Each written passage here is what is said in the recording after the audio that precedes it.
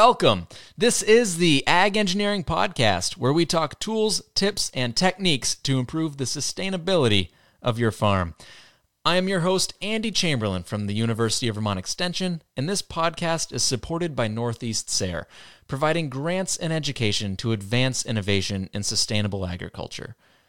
We're trying to improve the industry by chatting with farmers and getting their input on tools, tips, or techniques that have changed the way they farm for good. Many of these practices affect multiple areas of the farm. Whether it be environmentally, emotionally, physically, or financially, we share the knowledge to promote sustainable agriculture, lifestyle, and business. Thanks for having a listen. Now, let's get started. Today's episode comes to you from Bennington, Vermont, where we chat with Chris Callahan of UVM Extension. He's been with Extension over 8 years, working with vegetable farms on many different kinds of projects. Chris, welcome to the show. Thanks, Andy. Nice to join you. So if you could describe what you do in one sentence, what would you say? Only one sentence. Okay. What I do is try to help the people who make food and grow food do it better using technology when it makes sense, in a nutshell. So for those of you that don't know, Chris is my boss, so we work quite closely together, and I thought it was time to bring him onto the show as part of the Ag Engineering team of UVM Extension. So today we specifically wanted to talk about pre-cooling. So Chris, what is pre-cooling? When we're talking about pre-cooling, we're talking about a post-harvest practice. So we've got produce that's been harvested, and we want to bring it down to storage temperature as quickly as possible. And so pre-cooling is a series of, or a collection of tools and systems we can use to rapidly reduce the temperature of what we've worked so hard to produce. So I know there's a few different ways to do pre-cooling. What's a couple different ways that a farm could implement this practice? Yeah, let's go from simplest, most common to most advanced, least common. And one very simple thing that can be done is just storing harvested produce in the shade. And so this is most commonly done right out at the field prior to moving it into a wash pack shed or a cooler. And so just having some shade is actually a really simple, zero energy way of helping to bring field temperature down. The next most common practice is probably just what we call room cooling. So you have a CoolBot room or a cooler, a walk-in cooler, and that, just placing product in that cooler, packed in harvest crates or containers, and just allowing the product to come down to temperature naturally by sitting in the room. Getting a little bit more advanced might be something like forced air cooling. And I think we're going to probably talk more about that in a minute. But the idea is bringing that cool air in a cooler across the product inside containers to bring the temperature down even more quickly. Hydrocooling is another approach where you use cool water or cold water to with product immersed in it to bring the temperature down. And then there's even more fancy stuff, like obviously you can ice product if you have an ice maker, right? And you can use vacuum cooling as well, sort of more advanced techniques. There's quite a few different ways to cool your crops now that you bring it up and we think about it. Yeah. So what issues or pain point would forced air cooling or any of these cooling practices really help to eliminate? Yeah, so I think it's important to just ground ourselves by remembering that produce is alive. And what we're working on here is trying to reduce the rate of respiration. So the fact that produce is alive means it's going to continue to consume sugars and convert those sugars even in storage, even after harvest. And so the way we control that is by controlling temperature and by reducing temperature in particular. So we're really trying to slow that respiration way down. And so what are the pain points? Well, it's really just about any quality loss in storage, short of freezing or chilling injury. but maybe you're seeing wilt in greens, and maybe you're seeing shriveling in some larger fruit, drying out, for example. These are all things that can happen as a result of just excessive production of heat by the crop. And oftentimes we're when we first see that, we think, oh man, cooler's too dry. And that may be, but it would have to be a very extreme case of low humidity to cause that. Generally, what you're seeing is the result of just bulk heat being produced by the crop itself. And so pre-cooling is really all about bringing that temperature down all throughout the crop and in what it's packaged in. So that's number one. And of course, what that leads to is happier customers, greater storage life, greater storage quality. So getting that temperature down is really an important first step in securing the cold chain, and the cold chain leads to product quality. So aside from harvesting it early in the morning or in the night while the product's still cool, what are what's some of the equipment that is used for all these different practices of hydro cooling, forced air cooling, and whatnot? Yeah, so for hydro cooling, it could be as simple as a dunk tank filled with well water. And, we want to be a little bit careful with hydro cooling because of the risk of infiltration. So especially in hollow core fruits, if you dunk them in water that's quite a bit cooler than the fruit or is, then it can lead to infiltration. We want to be careful about that. Typically, the rule of thumb is keep the water no more than 10 degrees cooler than the fruit. So it could be as simple as a dunk tank with just well water, right? If you consider what field heat generally is, or what the temperature of the produce generally is, well water is pretty good. It could be fancier than that. It could include a chiller, something that actually makes the water much cooler than well water. I've seen growers use dairy bulk tanks and just chill at 200-300 gallons or more of water, and then use that as a final dunk on, for example, a greens washing line. So get the greens right down to 34 degrees before going in the cooler. And they've seen great storage life benefit. So that's for hydro cooling. There are large hydro coolers or custom, specific systems specifically built for hydro cooling. Don't see many of those on the farms we work with.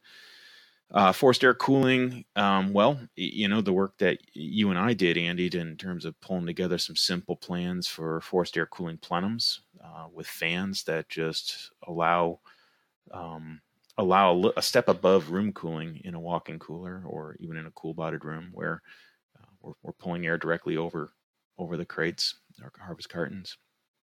And it gets more complicated from there. Vacuum coolers are very specific systems that usually come at a pretty significant cost and require a fair bit of maintenance and specific operational training. Icing, of course, is something that a number of growers do, especially for things like broccoli that have a fair bit of mass, but also benefit from low temperatures throughout distribution and storage. So, on one hand, you mentioned earlier about keeping the water temperature only 10 degrees less than the crop due to infiltration. But then in your next sentence, you said you can use well water, which can be way colder than ambient or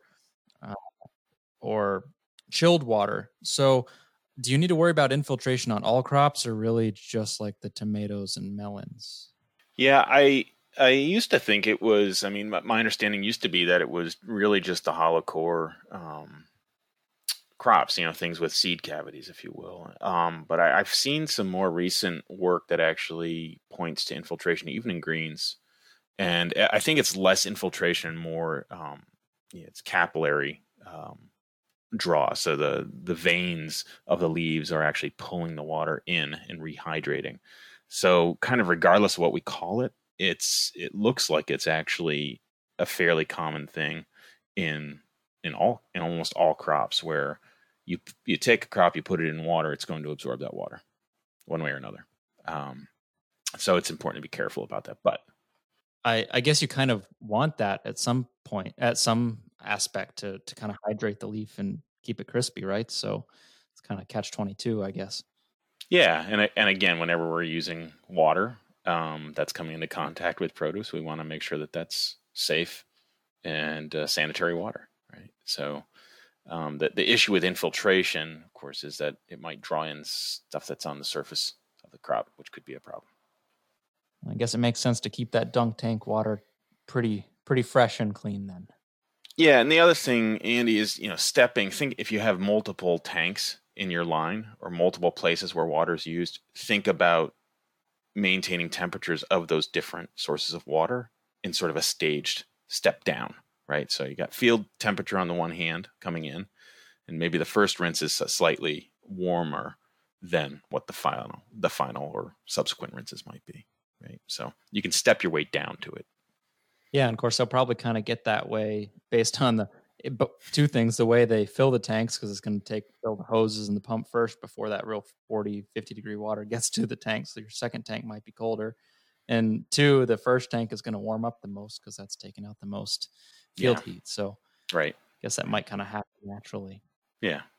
So for these different ways of cooling, is the equipment particularly expensive?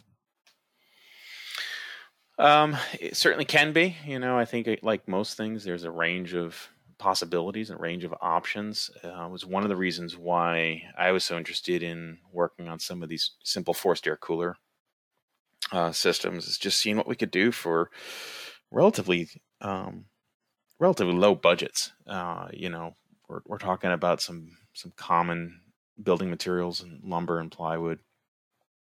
With the most significant cost being the fans or the blowers that we use for doing the forced air cooling.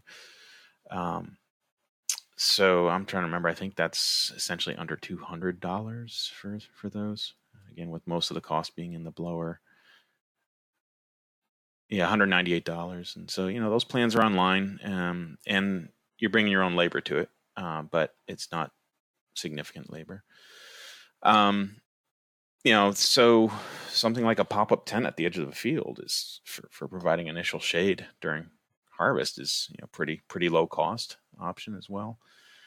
Certainly can spend a fair bit of money on this. I've seen vacuum coolers, for example, that are size of a tractor trailer or larger, and all sorts of refrigerant systems running, and those are not small dollar items, but I think what we've come up with is actually fairly accessible for farms that we work with. And again, hydrocooling can be fairly straightforward, and really sort of the important thing is paying attention to the details of the temperature of that water. But it can be as simple as a tank and well water, like we said. Yeah, and even the cost of a tank is going to be close to $100. So between $100 and $200, I guess, is what it takes to really get started with this, whether it be hydro cooling or forced air. Yep. Or shade, at pop-up tents, a couple $100 too. Right. So there is some cost to this. Some cost could be quite steep if you get into vacuum cooling or a large-scale hydro cooling conveyor type system. But what are the financial savings of pre-cooling? You mentioned shelf life, obviously, so that's going to increase. Right. And, it's sometimes difficult to put a number on what you gain economically from having higher quality produce, for example, or higher quality produce for a longer marketing period, because sometimes it comes down to a sales opportunity or a market opportunity that's a bit variable. But the what this buys is a little bit of peace of mind, a little bit of convenience as well. So your harvest window can be a little bit more flexible because you now have a way of bringing temperature down predictably. So maybe there's some scheduling benefit or some labor benefit. You can get more people on a specific harvesting task sooner, for example, and knowing that you have the capacity to deal with it in the cooler.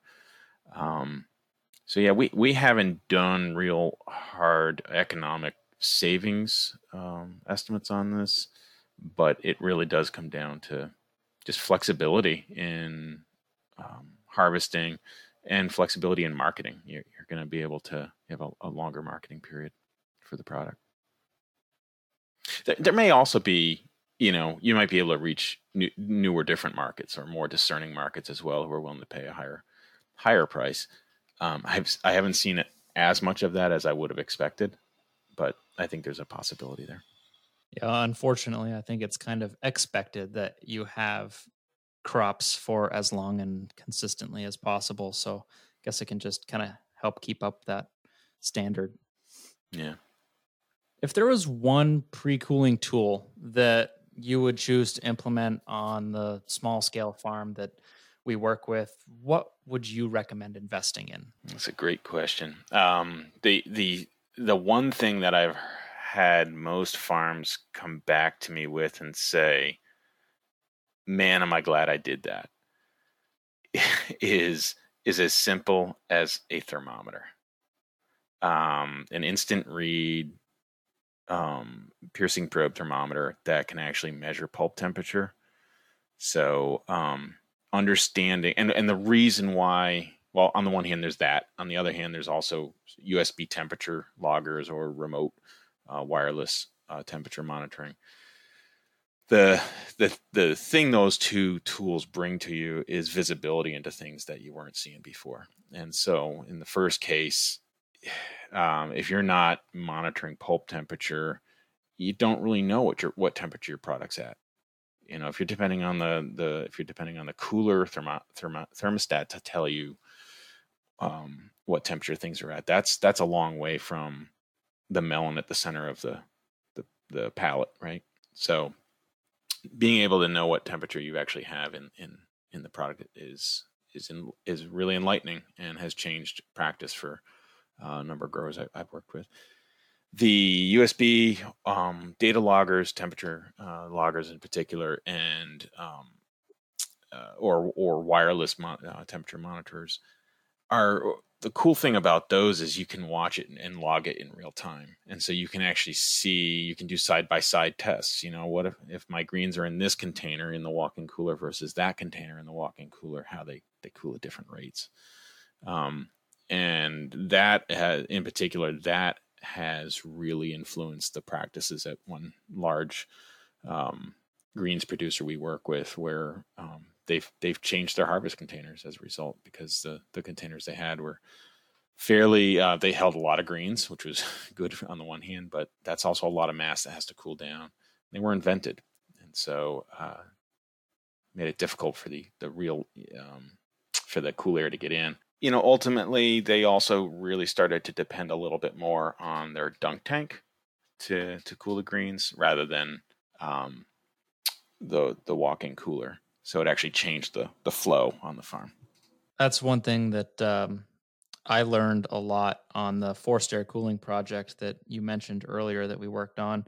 And I'll have another episode just on that coming up later. But we used these temperature loggers to track it real time, track the pulp temperature. And it was really cool to see how warm a melon actually stays. You think you throw it in the cooler, so therefore it's cool and it's good, but turns out it actually takes like 24 hours for a melon to actually reach the cooler temperature.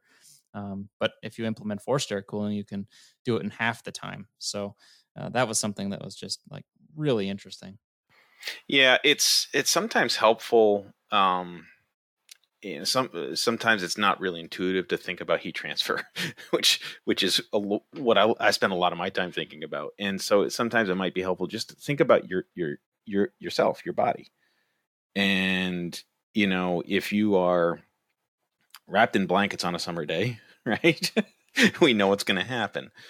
And you take the blankets off and you stand in still air, and you're probably still warm, but not as warm as you were, right? And so that's the idea of maybe you take the melons and you spread them out a little bit, and they're still in a pallet in a cooler.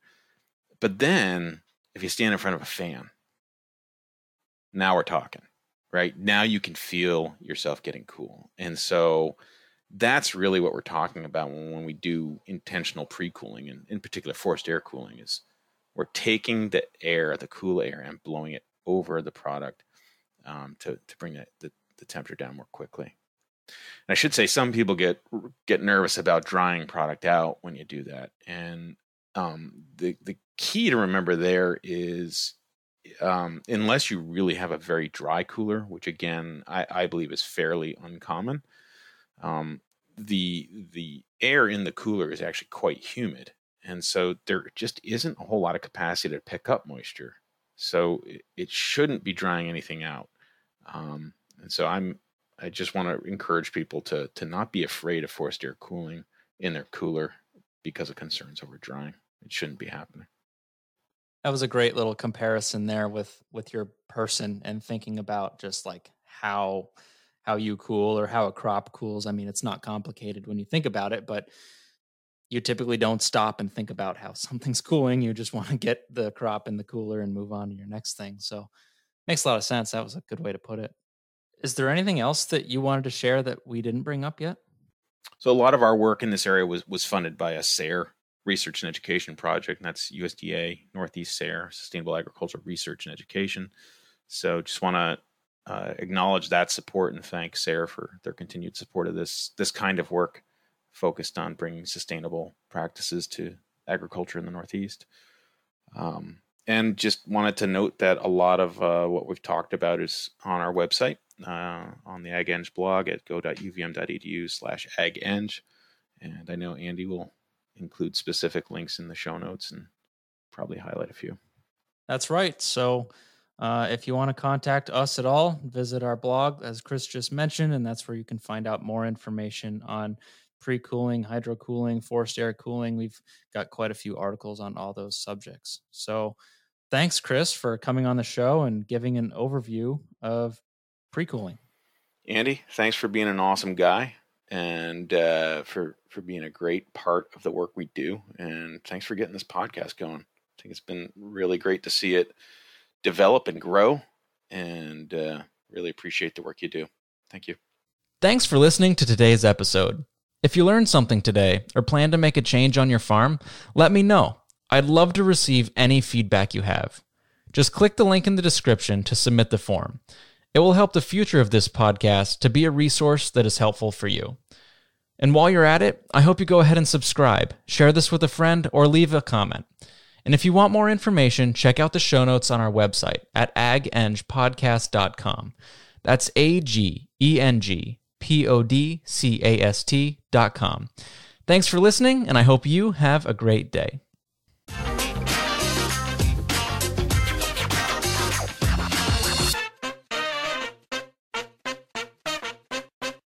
The proceeding has been a production of University of Vermont Extension.